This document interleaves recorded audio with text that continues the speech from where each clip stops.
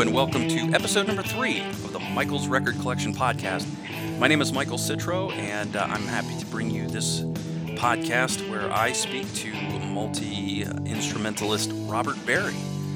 Robert Berry's an interesting guy, good musician. He has worked with some of the real legends in music, including Keith Emerson and Carl Palmer from ELP. In fact, those three gentlemen put together a band called Three back in the 80s, released a pretty well-known album called To the Power of Three, and coming in at the tail end of when prog bands were starting to release more accessible records. Things didn't quite work out for them, but years later, Robert and Keith Emerson got back together. They started working on another album.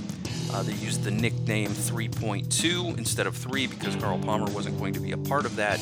But sadly, Keith Emerson took his own life during the middle of the time when they were writing and putting together the record. So Robert Berry was, left by himself to pick up the pieces and soldier on and try to put that release out. It came out in 2018, again under the 3.2 name, and the album was called The Rules Have Changed. And there was still a song left over and some ideas from Keith that Robert felt needed to be out there. And so he put together a third 3.2 album called Third Impression. It came out in February.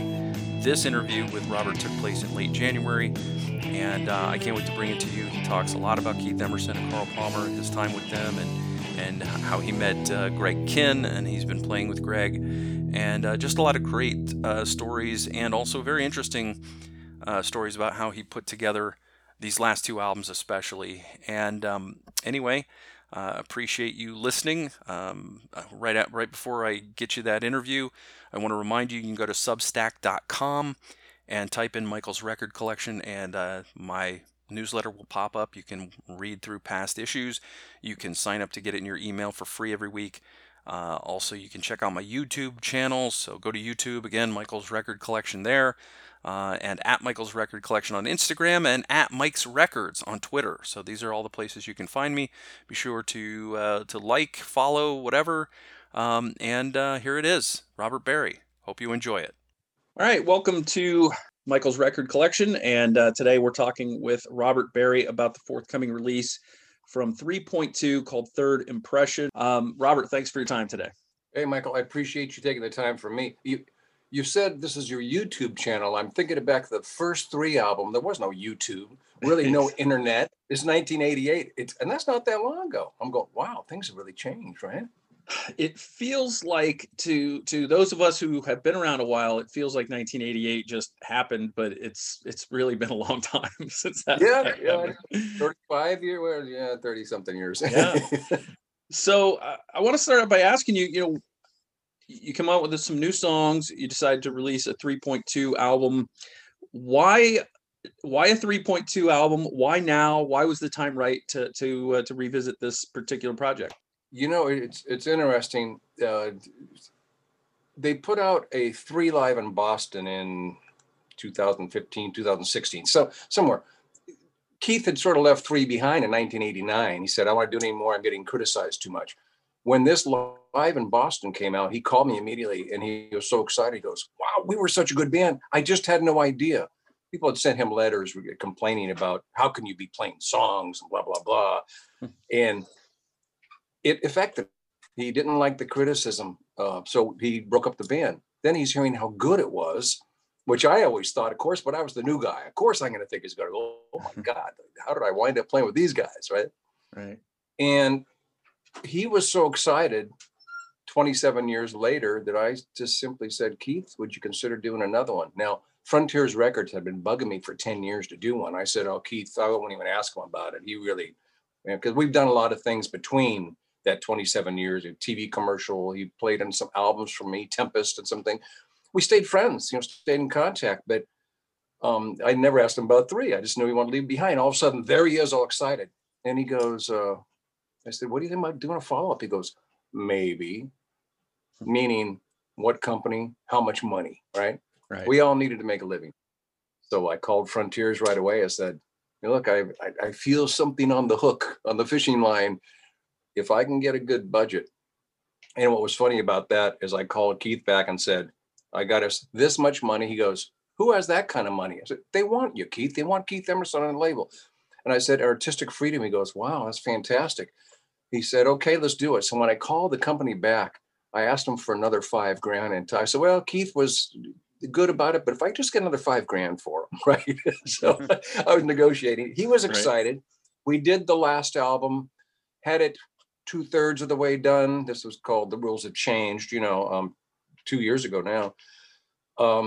In the middle of it, of course, he committed suicide. We lost him. I was his sort of happy place because he had good money coming in. He was working on an album. He was, he's all about the music. Right.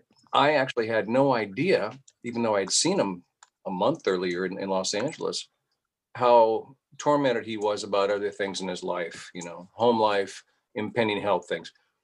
Lost him, wasn't going to finish the album. A year later, his son Aaron said, well, you got a lot of material. The record company, come on, you got to do it. So I said, look, I'm going to finish it.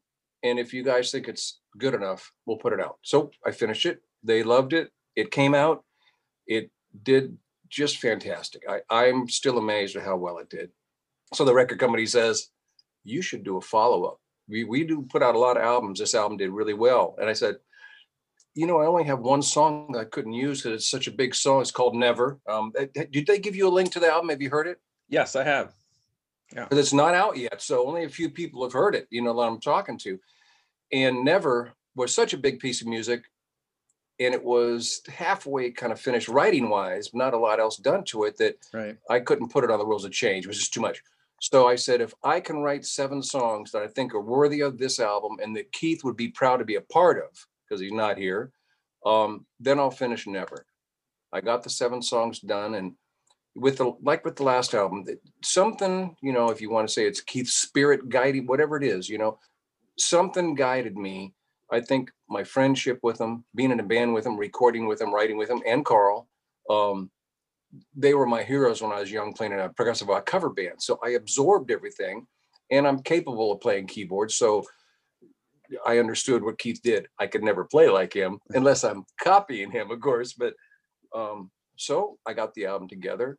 The record company said, this is a strong follow-up. Now, the strong follow-up didn't excite me, so I had to check with a few people.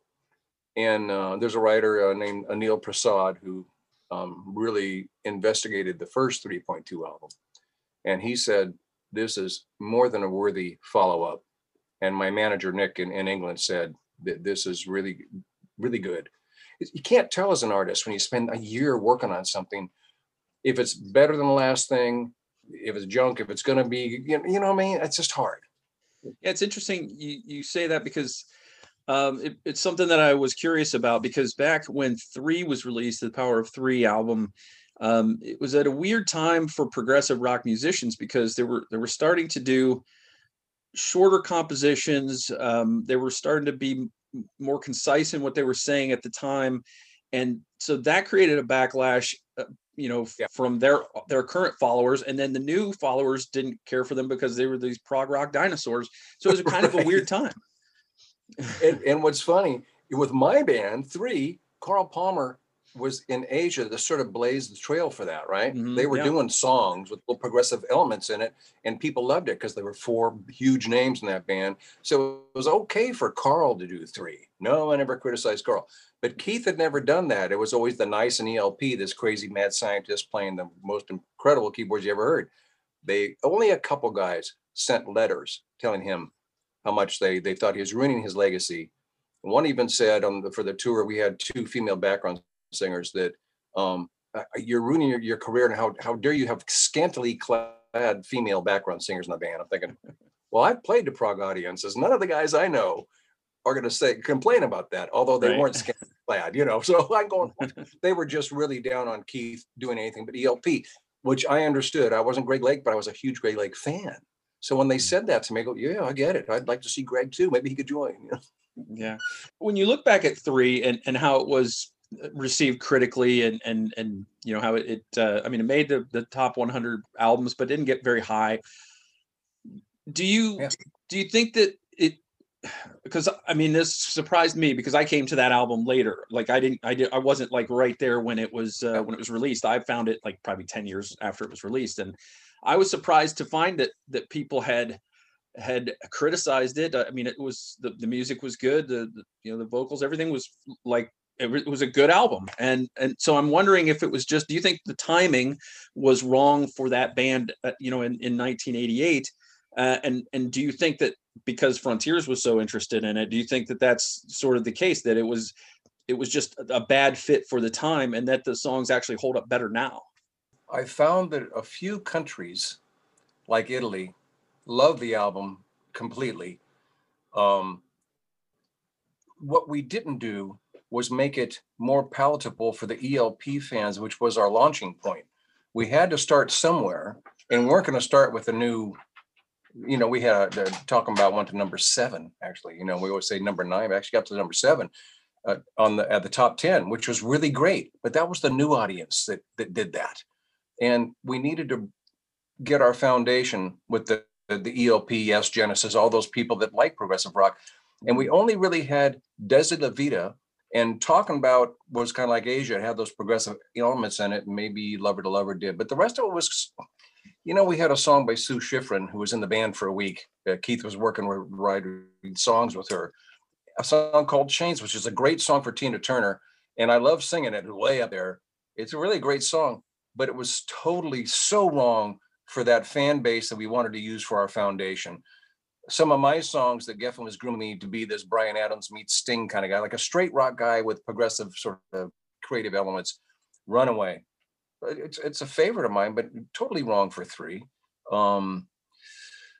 Do or Don't. I love doing that acoustically, but it really wasn't right for 3. Not to start with. When I got to the rules had changed, and I got Keith on board, we spent many hours talking about where we went wrong, what we thought we should have done then. So let's use that for our foundation, and how are we going to push this into the future? And I believe that that's why the rules of change did so well, because people felt us honoring Keith's path and my past too, and the 3 past, but moving it, a little tougher on the rhythms. And of course, now with Third Impression, I'm left alone to do this. One song with Keith, totally honoring all that we have planned and decided to do, but also saying, okay, well, there'll never be another album I can do with Keith. This is the last 3 album.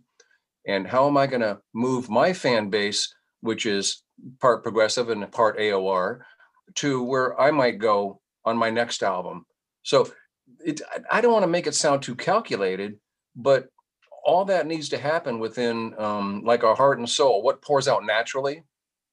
So I can't just leave progressive behind. There's no way that I could do what Geffen was trying to do to make me Bryan Adams. It's not going to happen. I mean, once something's musically in your DNA, you don't take that out. So, but I'm curious yeah, that's they do, true. and they lose their base, they lose their foundation, and Yeah. their careers go boop. So when 3 transitioned into 3.2, were there discussions with Carl? Was Carl just always out? No, he wasn't. Carl was approached about it, and he told me, look, I don't have time. I'm totally dedicated to the ELP legacy. But if they pay me this much, like one of the things that Carl said to me when I first joined the band way back in '87, and I said, wow, this is just fantastic. I can't wait to make this music happen. And he goes, and don't be afraid to make a small profit. We stuck in it's the funniest thing. Do not be afraid to make a small profit. And he's been very successful for, I'll say, just a drummer. And he's way more than that. Right. He is such a great businessman, motivating, great at arranging, the whole thing. But he knows how to make money at it. More than Greg and Keith did. I mean, Carl did really well with all the stuff he did. And he just the drummer, right? Not the songwriter. So he asked for so much money. I said, well, I'll ask him, Carl, but that's more than Keith's getting, and he's getting a lot.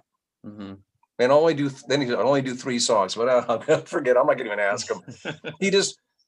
He was, he's still dedicated to the ELP legacy. I get it. I think he should be. He's the only one left. He's got all the parts, his guitar player, Paul's incredible. Simon's incredible. It's such a great band. Every time they hear he calls me, I go see him. But also, funny enough, Keith wanted to use Simon Phillips, and it wasn't because the last name was a P, Palmer Phillips. Right. But we both said we want the rhythm of this album to be really strong. We wanted to be a tougher bottom end on it than 3 was, and straighter in a way with the counterpoint on top of it. So in Keith's mind, he wasn't going to do the album with Carl. It was me that wanted to get the original beauty of the whole thing back together, Right. It would be easy to say, well, Carl asked for so much money, but I mean, Carl would have to put something else on hold to do this. So it had to be worth his while anyway. So, so it's understandable. Yeah, I totally got it. I said, I get it, Carl. I mean, who plays more than Carl Palmer? Shows. I mean, my God, he's playing all the time, everywhere. Carl, I know you don't need the money. He goes, this is what I do. I love to play. And the clubs are smaller and smaller that he's playing. He's like right in your face now, which is fantastic. You sit there, you watch him. That's what I got to see on the 3 tour, where, usually a band would go in the dressing room during the drum solo. I would either sit side stage or up in the catwalk above the arenas and stuff and watch every night his drum solo in amazement. It blew me away. I'm a huge Carl Palmer fan, so I was disappointed, but right, he's so busy. So the second album came out. It's 3.2. Keith has passed away. You had compositions from Keith. You had some playing, I guess, some recordings from Keith.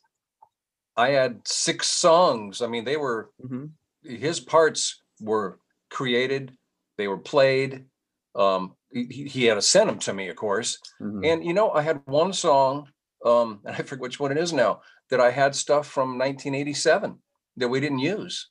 I made a new song out of it. It was him from back then. And I haven't talked about that before because I had to replace the state said, first of all, there's a big battle about me even getting to do the album. I said, well, Keith and I agreed to do it. I'm doing it. And I told his son, hey, I'm going to deliver it. He goes, oh, the estate board's not going to let you do that. I said, what? He goes, I don't know what to tell you. It wasn't Aaron stopping me, but they have this board, that wants to guide Keith's career. Yeah. So I contacted them and they said, no, we want him remembered as a composer. We don't want him remembered as a band member or doing anything else. I thought, really, a composer? The guy that's put knives in the organ and threw it on his back on top of him. And the only real showman in keyboards, right, that did that. Nobody's ever done anything with keyboards but Keith. I said, I don't think the writer's going to fly, or the composer. It's going to have to be the whole thing. So they wouldn't let me do it. So I said, finally, I said, okay, well, you know what I'm going to do? Since you don't know what I have of his and what he did, and you can't get it from me because I'm not going to send you the files, I'm just going to go ahead and release it under my name. We'll just forget Keith. There'll be no money for the estate, no money for his kids, nothing. I'm just going to put it out. What do you think about that? I'm not a jerk like that, but I didn't want to do it for a year. Then I spent a year doing it. It was a lot of invested time and emotion. And they got back to me the next day. Okay, all right. You can't use his playing, but you can use the parts and everything. You'll have to replay it. And of course, they're thinking I wasn't capable because I'm no Keith Emerson on the keyboards. But I had 8 years of classical piano, 2 years of jazz, was a keyboard prog player in my first band, played keyboards on stage with Keith. And he never needed another keyboard player, but I got to. And so I set out. I have you might even see behind me. I mean, see the Moogs back there, Korg Oasis. I have all the stuff that he had. So I set about doing it, and it took me some time. I'm capable. I'm no Keith Emerson. And when it was done, that's why I say I checked it with Anil Prasad, this well-known writer. He came down here side by side, and he just sat there. He goes, I can't believe that's not Keith playing. I said, well, it's like a Xerox machine, copy machine.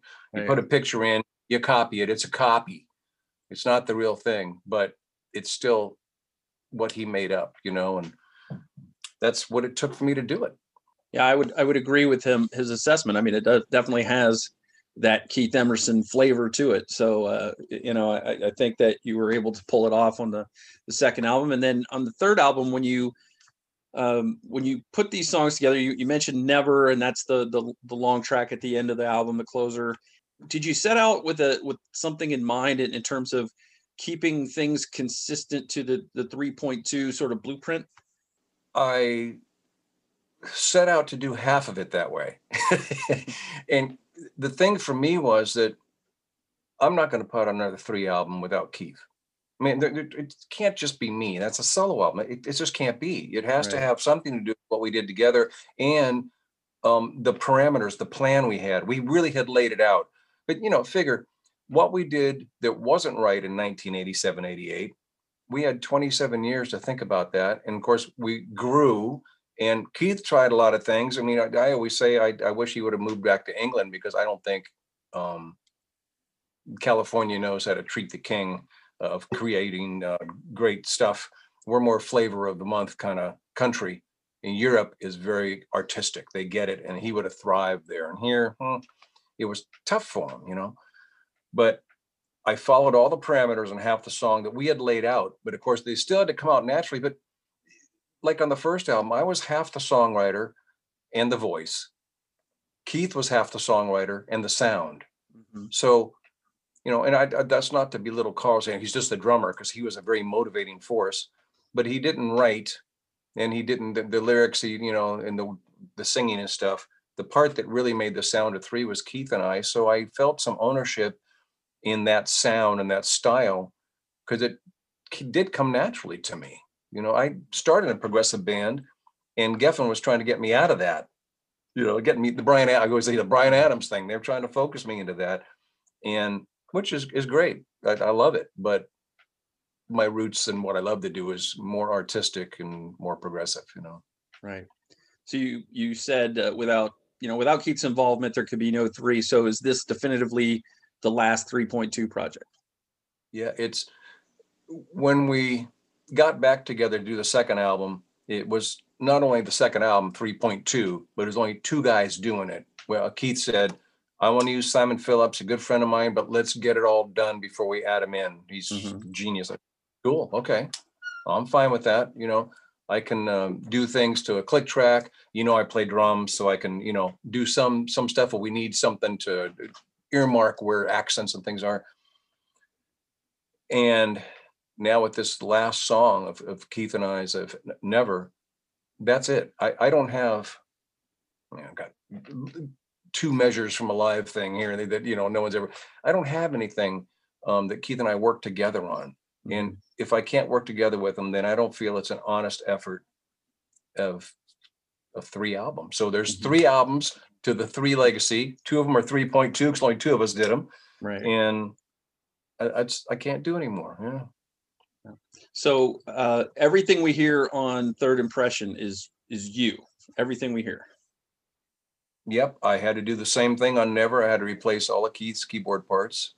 But when you get to the middle and that solo section, especially, there's a lot of Keith in there, but the stuff that really stands out is right in the middle. And it's just so him that, of course, I think that really seems like he played that. He wrote it. It sounds like he's playing it. Again, I copied painstakingly the sounds. Um, with digital stuff, if I was a little bit off on a note, I can move it. I don't mean the Yeah. pitch. I played the parts, but if it just wasn't the same articulation, I could just move it over with the mouse. Yeah. So it really isn't a Xerox copy of his stuff on there. Tell me a little about the songs. So, did some of these come together easier than others? Tell me a little bit about the song by song process for you. You know, when Frontiers was trying to get me to do it, and I had the one song I didn't use, I thought there's no way. I'm just not. I'm not ready. I don't have anything. I figured the rules of change was it. That was a tribute to the band, to Keith, lyrically and everything. Is all about my relationship and time with him. And they really, they just said, not many albums are this successful right now. You really have to take it to heart and give it a try. And I Mhm. started writing, and A Fond Farewell, which was the first single release, is one of the first ones. And like with the last album, and I'm not a guy, I don't believe in the psychic powers and then pie in the sky. Oh my God, the cloud looks like Jesus. I'm not that guy. Yeah. I'm more of a realist. I take a lot of chances, but I've always felt like either it's the time I spent with Keith, or it's his aura, whatever, in influencing me and sort of driving me without it being calculated. The songs just come out and the lyrics just come out. And I found that even though it took 6 months to write the 7 songs I had to do before I started working on Never Again, it wasn't a struggle. What was the struggle was getting the special parts in them.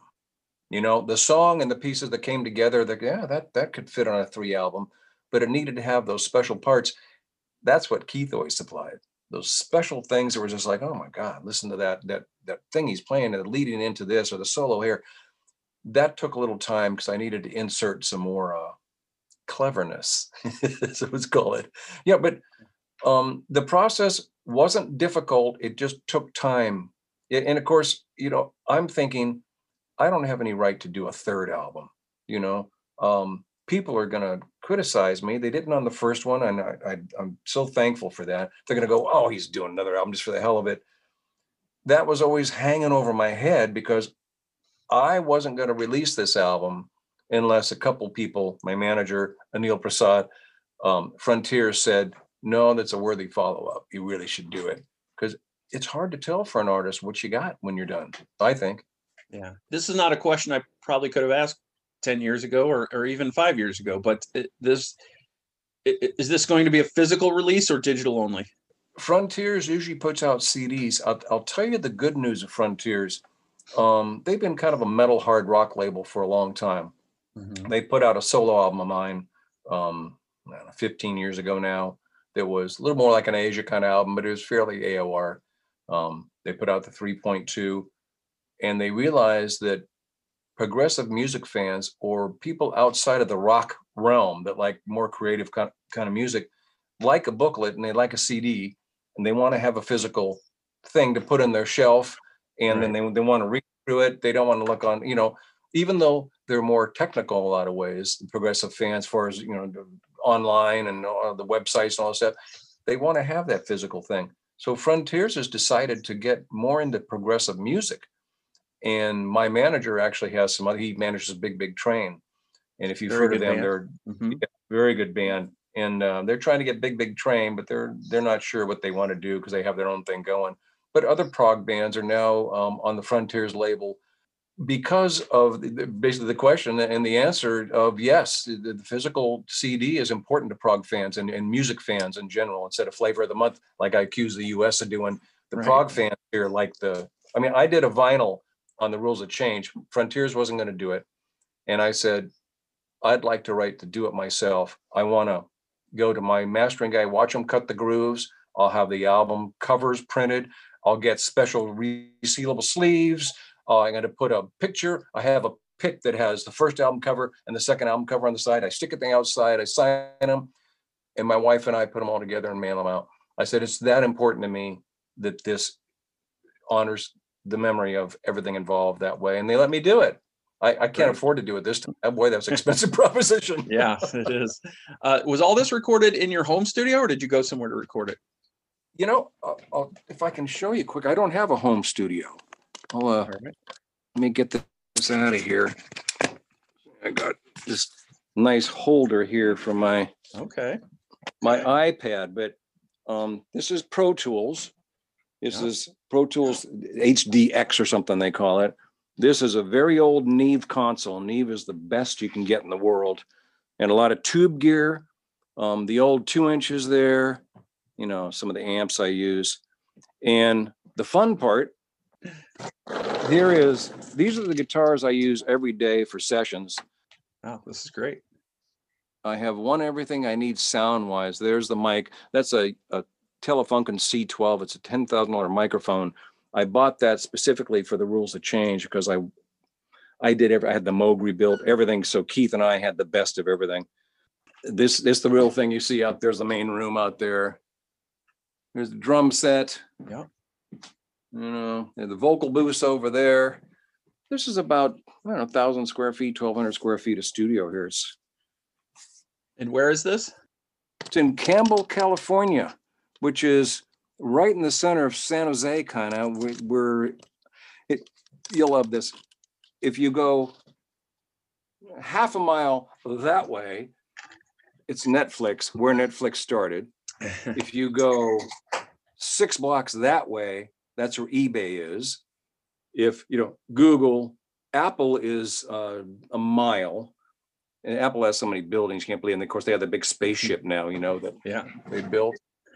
Everything came from here, and because of the politics, everything's leaving here now because they can't afford the taxes. But they're saying like Tesla. Tesla's 5 miles down the road.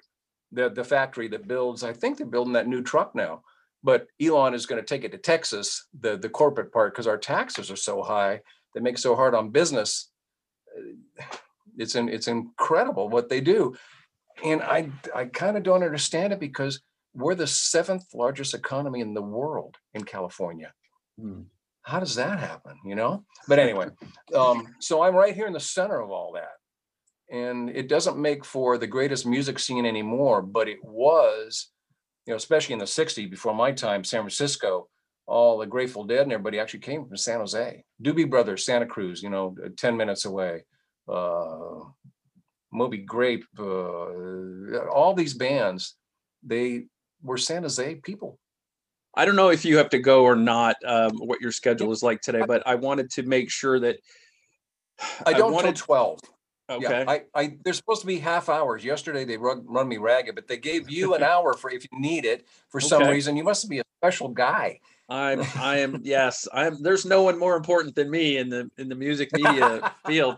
But I wanted to get your thoughts on if you want the listener to take anything away from this new album that comes out February 12th. What would it be? What do you want the end listener, when they put on the CD and they turn out the lights and they crank it up, what do you want them to take from this? There's a few things that bother me with progressive music, and that's a lot of it rambles on. There's nothing to hang on to. The great playing, I love Dream Theater, but after 10 minutes on a 30-minute song, I've had enough. And Jordan, I know Jordan. I mean, all of them, they're so good, but it goes on and on and on, and it's blazing away for blazing away's sake. What I try to do is not only have meanings to a song that are positive, kind of thought-provoking in a positive way, but the AOR part of my progressive is to put a chorus in there that's memorable.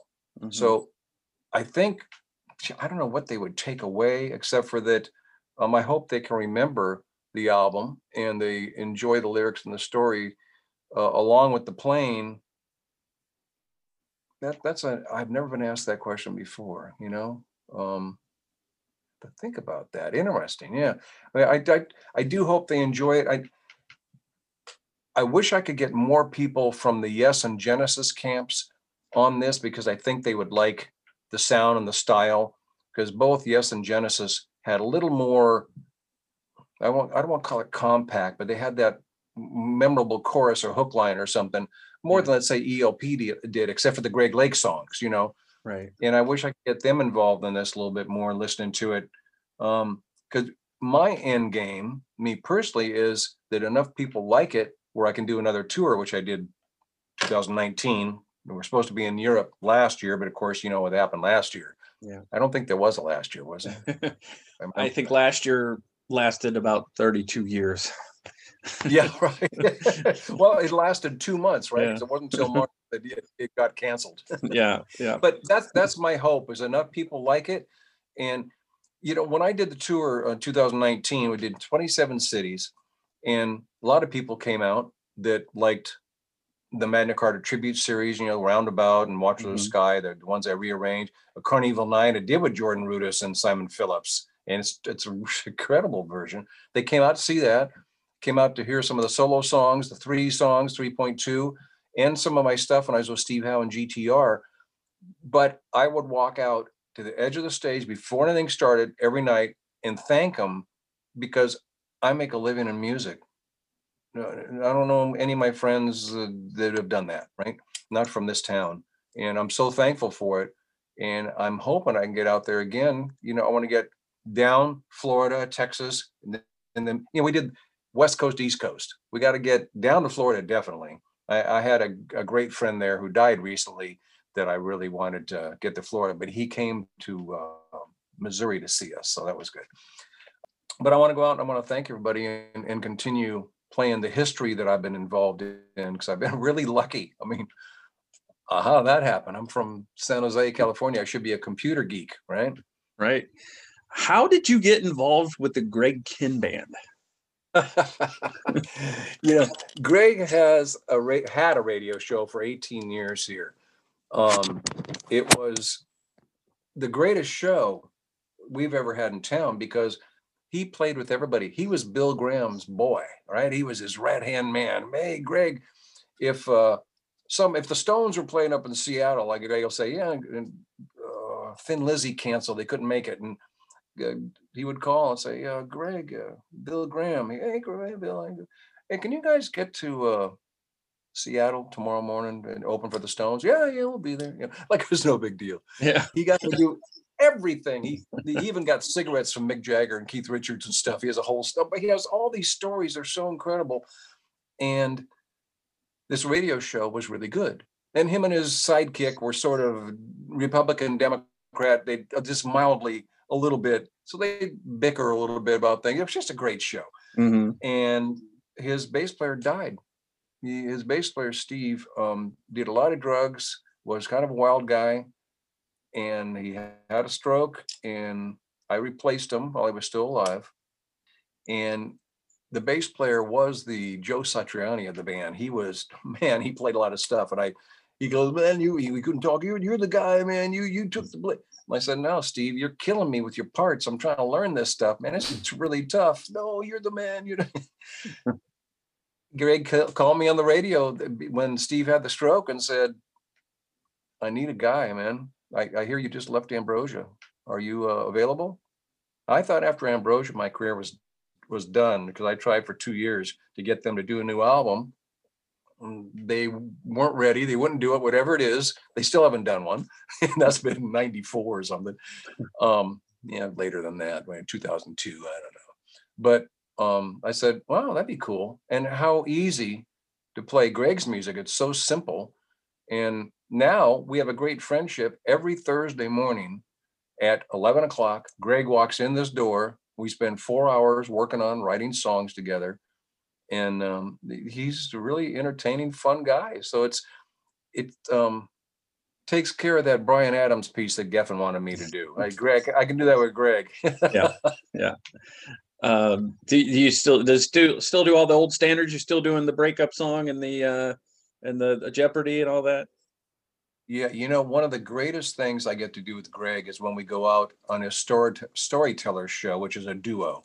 And we did an East Coast tour with that. We didn't get down to Florida though.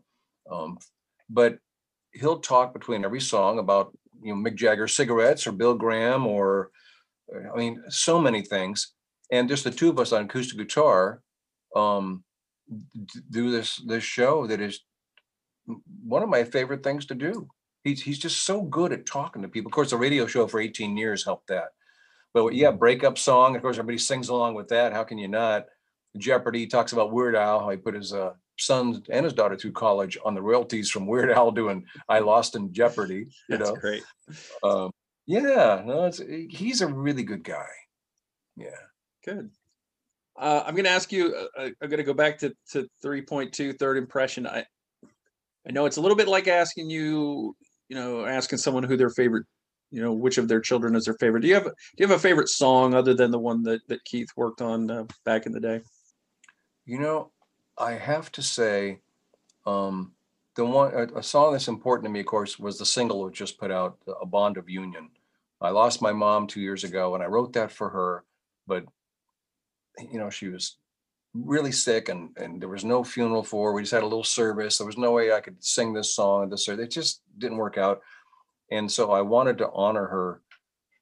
So I worked it up for this album. And there's an acoustic version on the Japanese release, which is the actual version that I wrote for her, because I changed a few words for this to make it more about your parents and everybody, raised by either a good or a bad parent. It still made us who we are today, basically, with that song. They sacrificed something to do that. That's an important song to me. The other one, the very first song, I set out to do something I thought was sort of Celtic with acoustic guitar in the beginning and take it into a heavy song. And I wanted it to be first on the album because I thought anybody that's listening to Three and wants to hear that sound is going to go, what? Guitar, acoustic guitar in the beginning of this? And then it's powerful.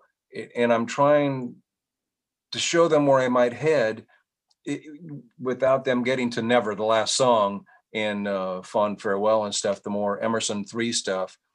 So they kind of have to listen past that one day, right?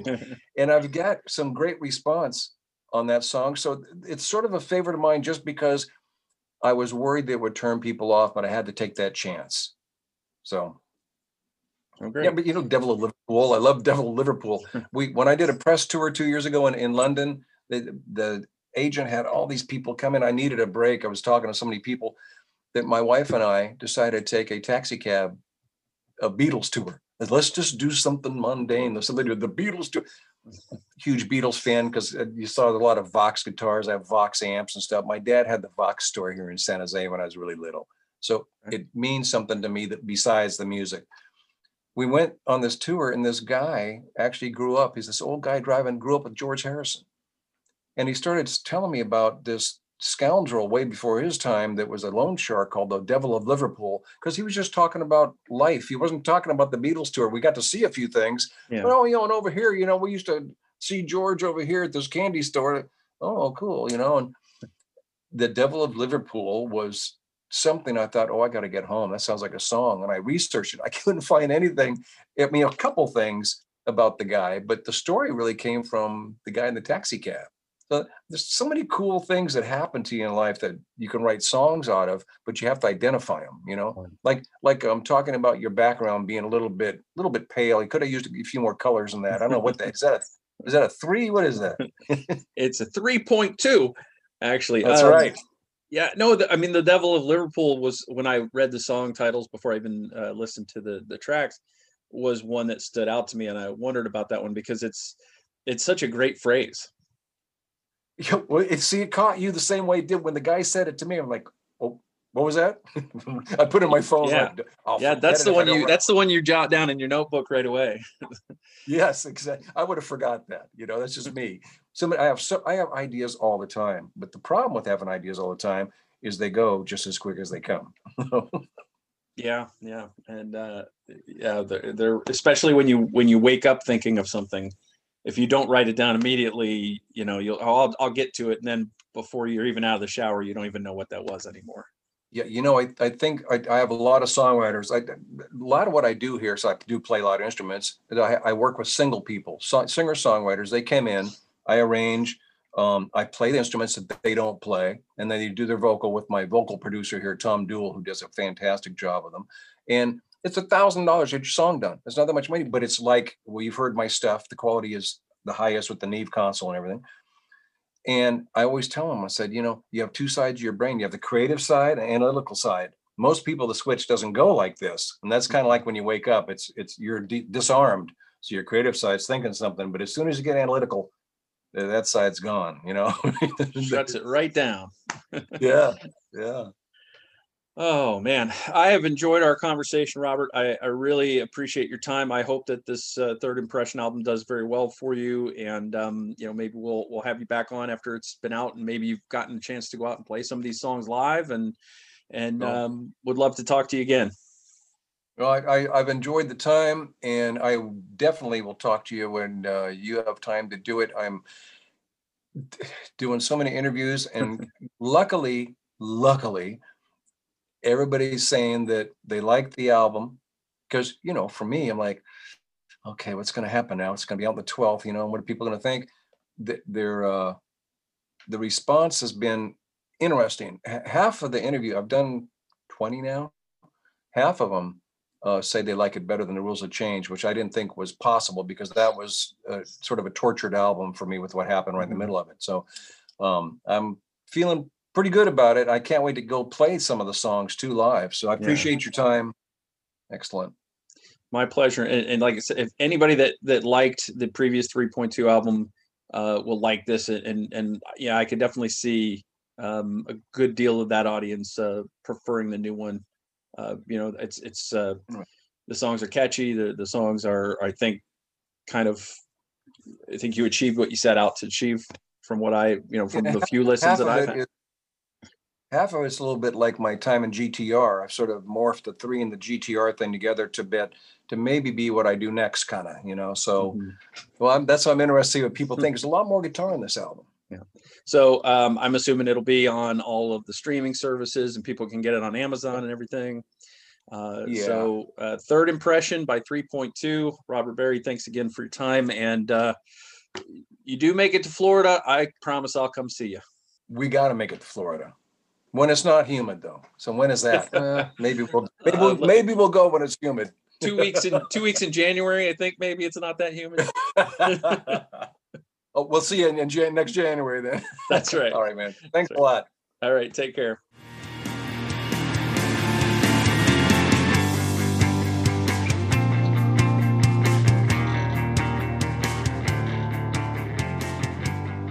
Michael's Record Collection is hosted and produced by Michael Citro. Logo graphic courtesy of Jerry Cutchins.